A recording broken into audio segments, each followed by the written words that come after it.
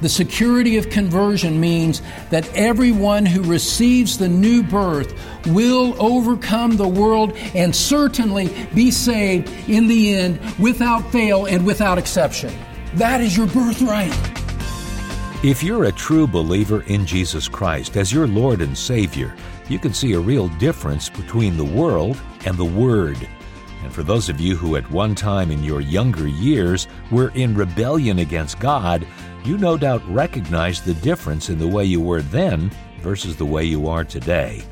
A conversion took place in your life, and its source was none other than God Himself. Hi, I'm Bill Wright, and as Don Green continues teaching God's people God's Word, Pastor Don concludes our series titled So You Call Yourself a Christian by wrapping up his message, Conversion, its sign, source, and security.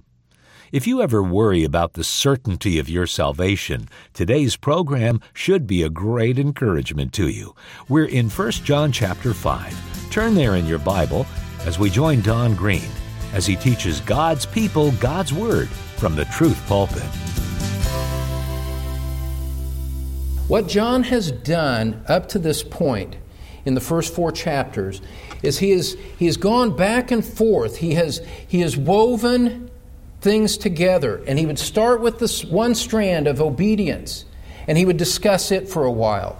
And then he would discuss the issue of love, and he would discuss and explain that for a while. And then in chapter 4, he started to really emphasize the importance of truth when he said, test the spirits to see whether they're from God. And so you see the love, the obedience, and the truth discussed separately throughout the course of the epistle.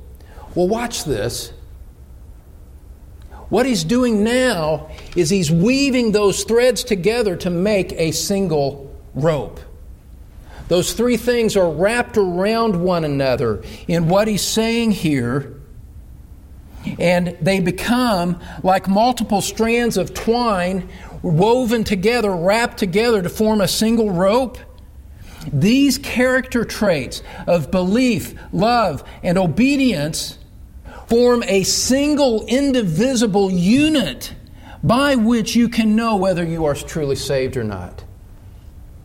While these 3 tests of love, obedience, and truth are separate analytically,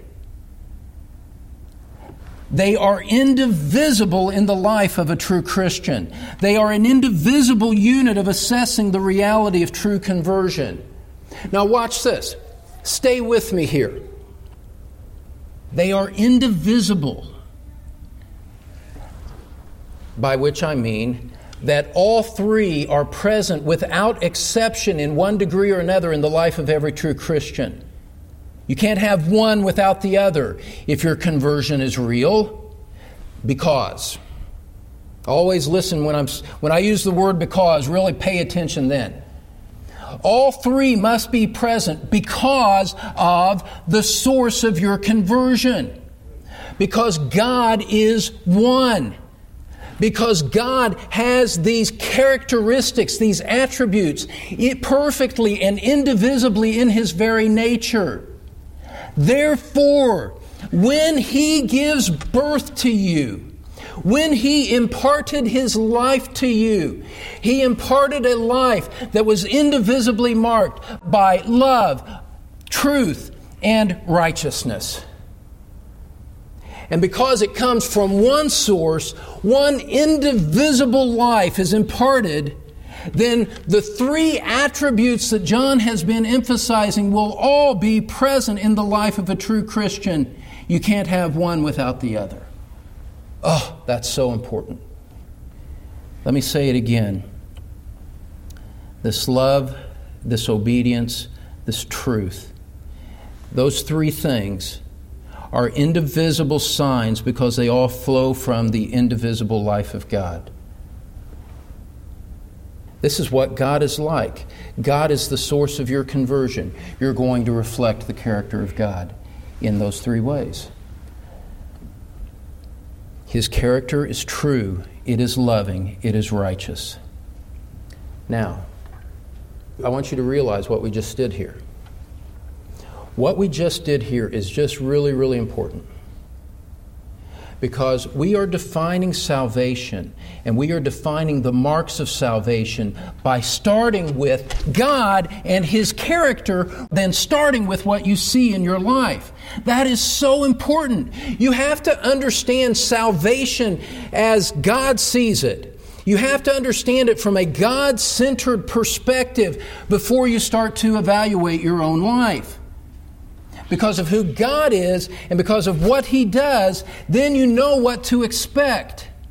If you start with what you've done or decisions that you've made or prayers that you've prayed and then try to work your way back up to God, you've got bad glasses on. You're going to see it wrongly. But when you start with the character of God, then you know what to expect. And you've separated out the nature of salvation from your personal experience of it.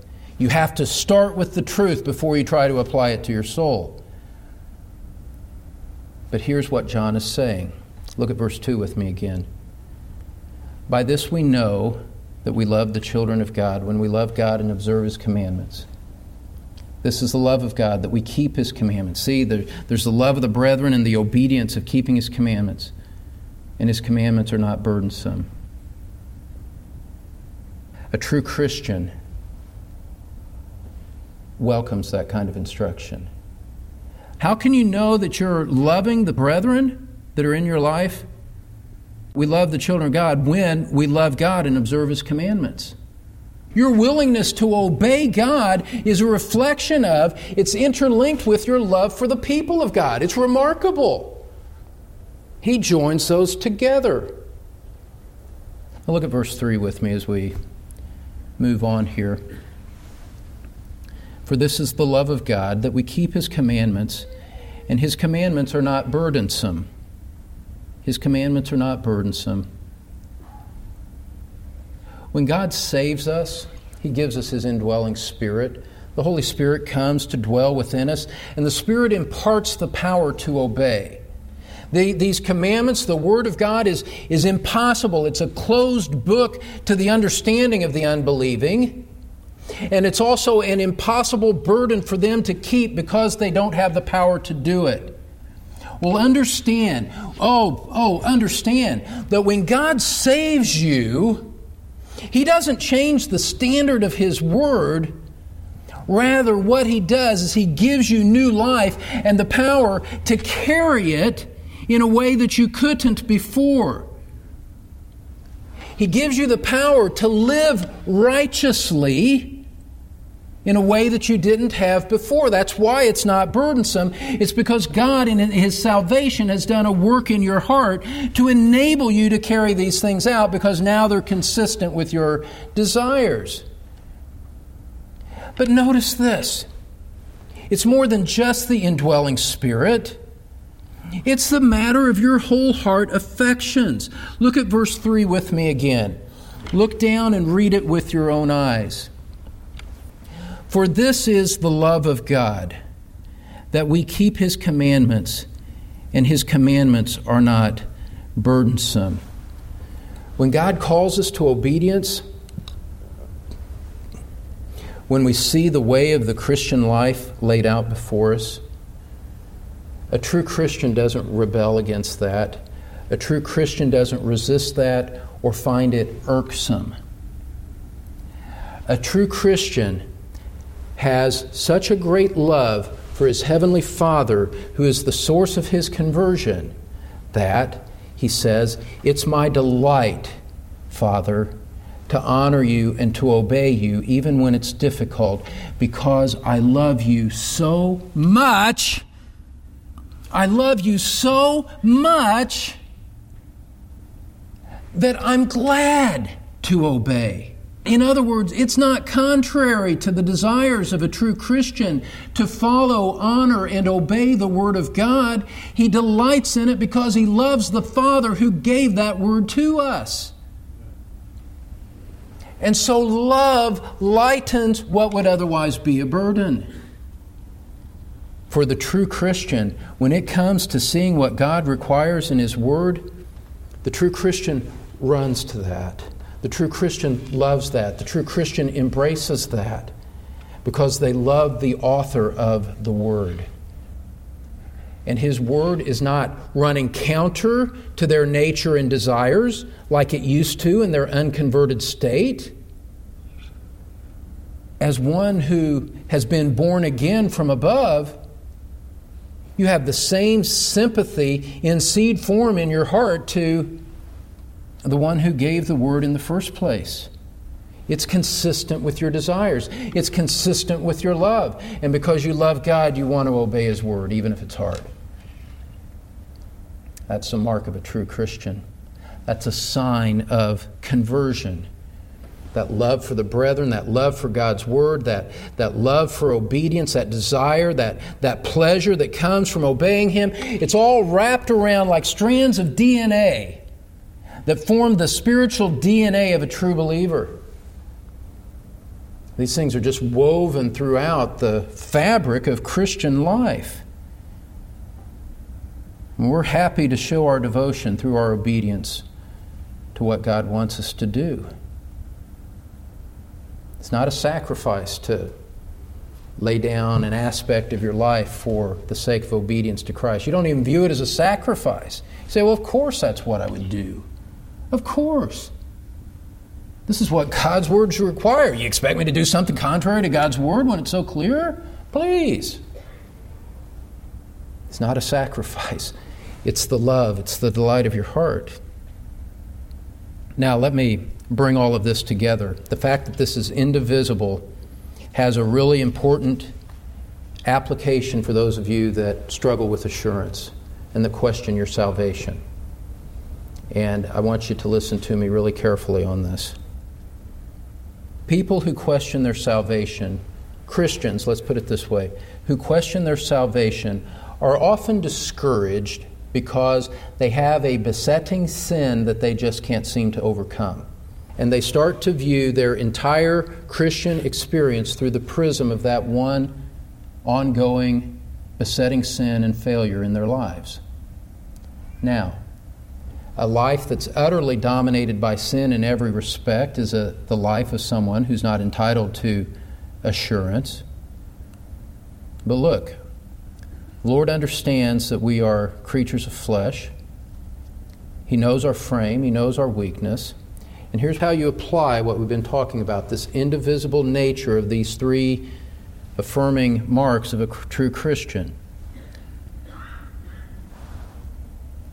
What this means is that you have to step out of the realm of that besetting sin and think more broadly about the nature of your life and the nature of your conversion.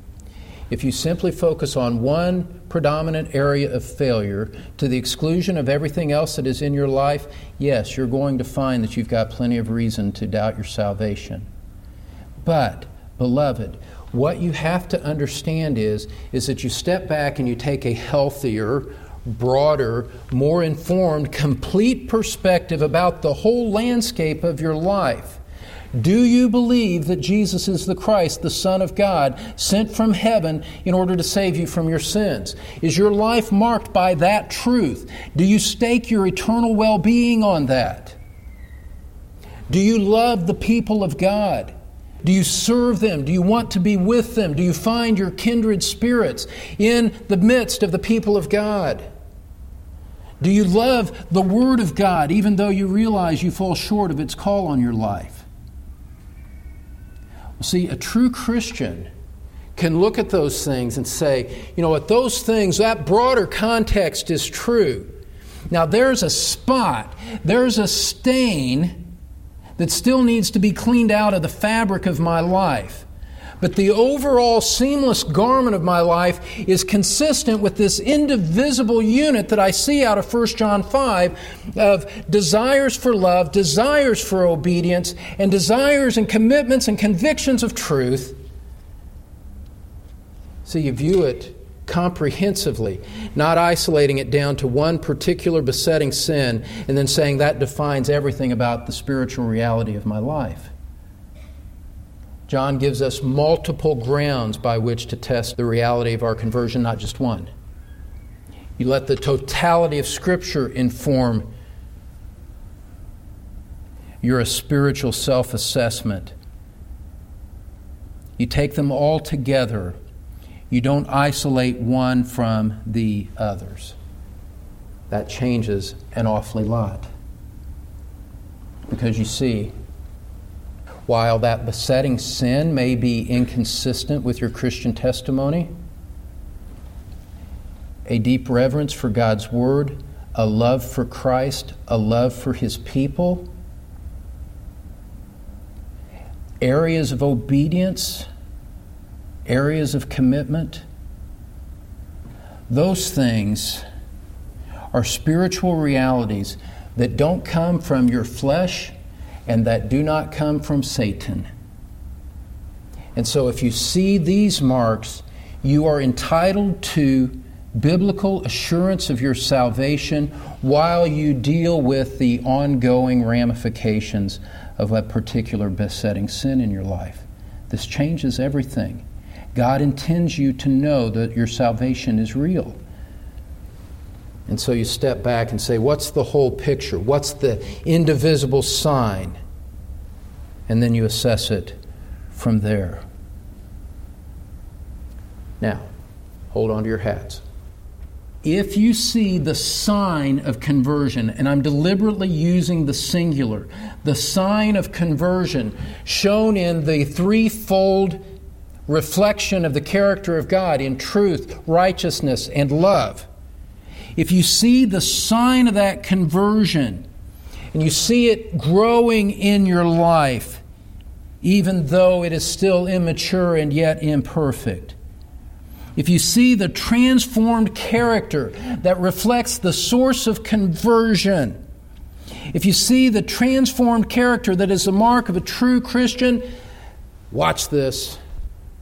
Point number 3, you are entitled by birthright to point number 3, the security of conversion. The security of conversion. The security of conversion means that everyone who receives the new birth will overcome the world and certainly be saved in the end without fail and without exception. That is your birthright.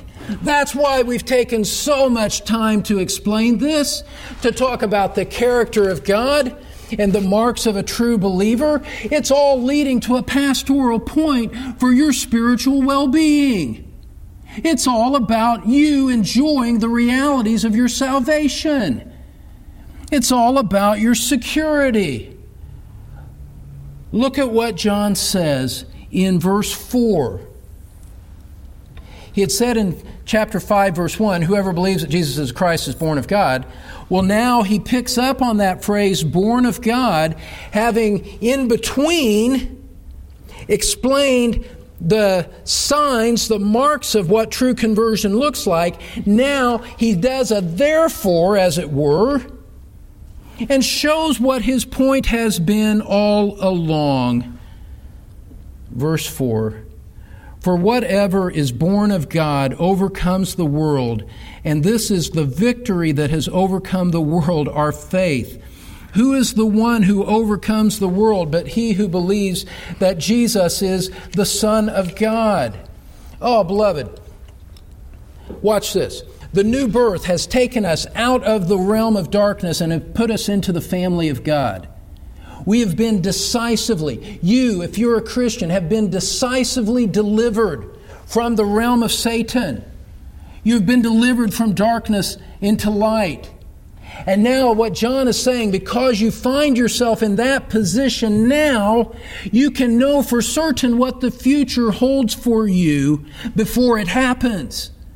You can know that the future holds for you an overcoming victory over this world that is arrayed against your spiritual life.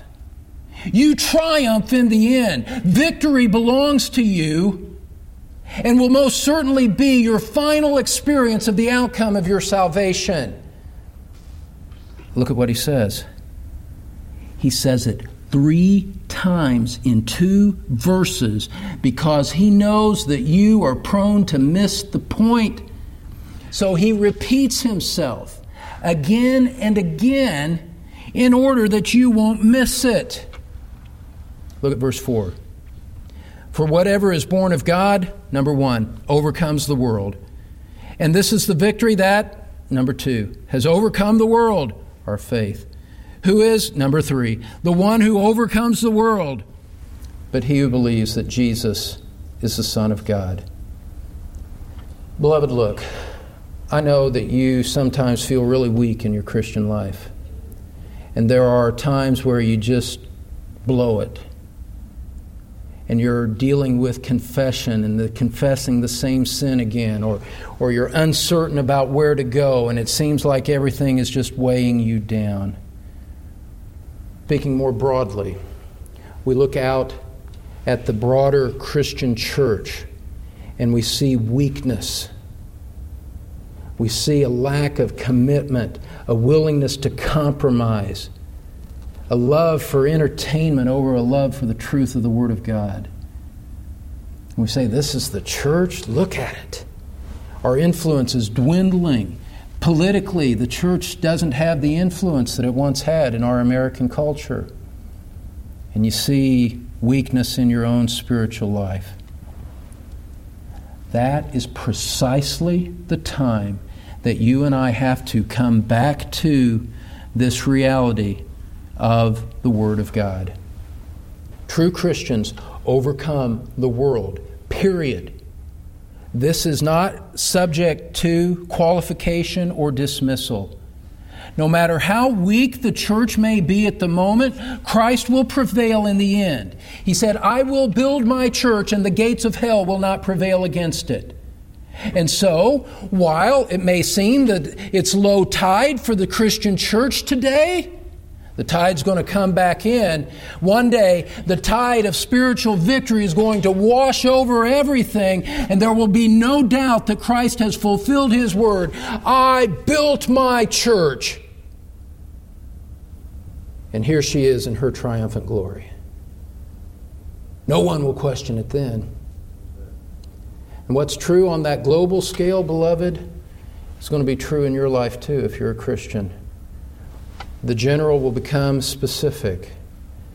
In your times of weakness, understand that the power of God is undiminished. He who began the work in you will complete it. And you will end up in glory, perfected, glorified, sharing in the glory of Christ, having perfectly overcome this miserable, rotten world that is opposed to your spiritual well-being. Because true Christians overcome the world 3 times. If God said it once, it would be enough for us to believe it. He didn't say it just once here. He didn't say it just twice. He said it 3 times so that we could not miss the point. This is the victory that has overcome the world, our faith. And our faith comes from the God who gave birth to us. And therefore, its victory and its overcoming power is assured. Your salvation could no more fail than if Jesus Christ Himself could fail. Christ saved you. He cannot fail. Your salvation cannot fail. It is indestructible. And that is the assurance that undergirds your life as you go through this world as a true Christian. Christ has won the victory.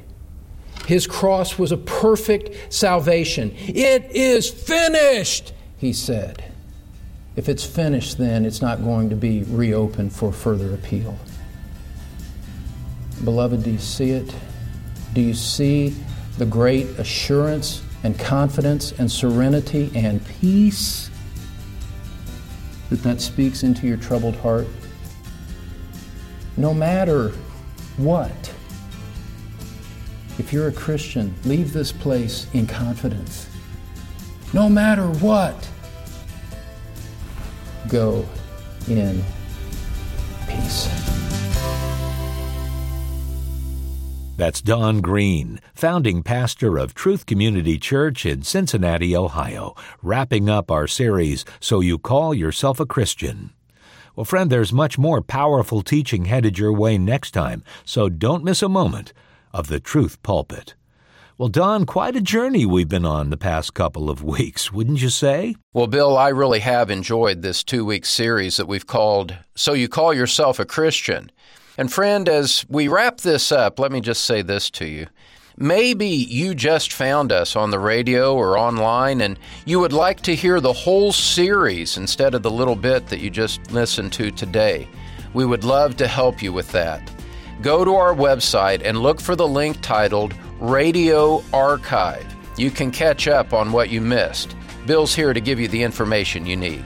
Just visit thetruthpulpit.com and follow the link Don just mentioned. And you can also link up to Don on Facebook. That's all at thetruthpulpit.com. And friend, thank you too for your prayerful support of this ministry. And now for Don Green, I'm Bill Wright, inviting you back next time as Don Green teaches God's people God's Word from the Truth Pulpit.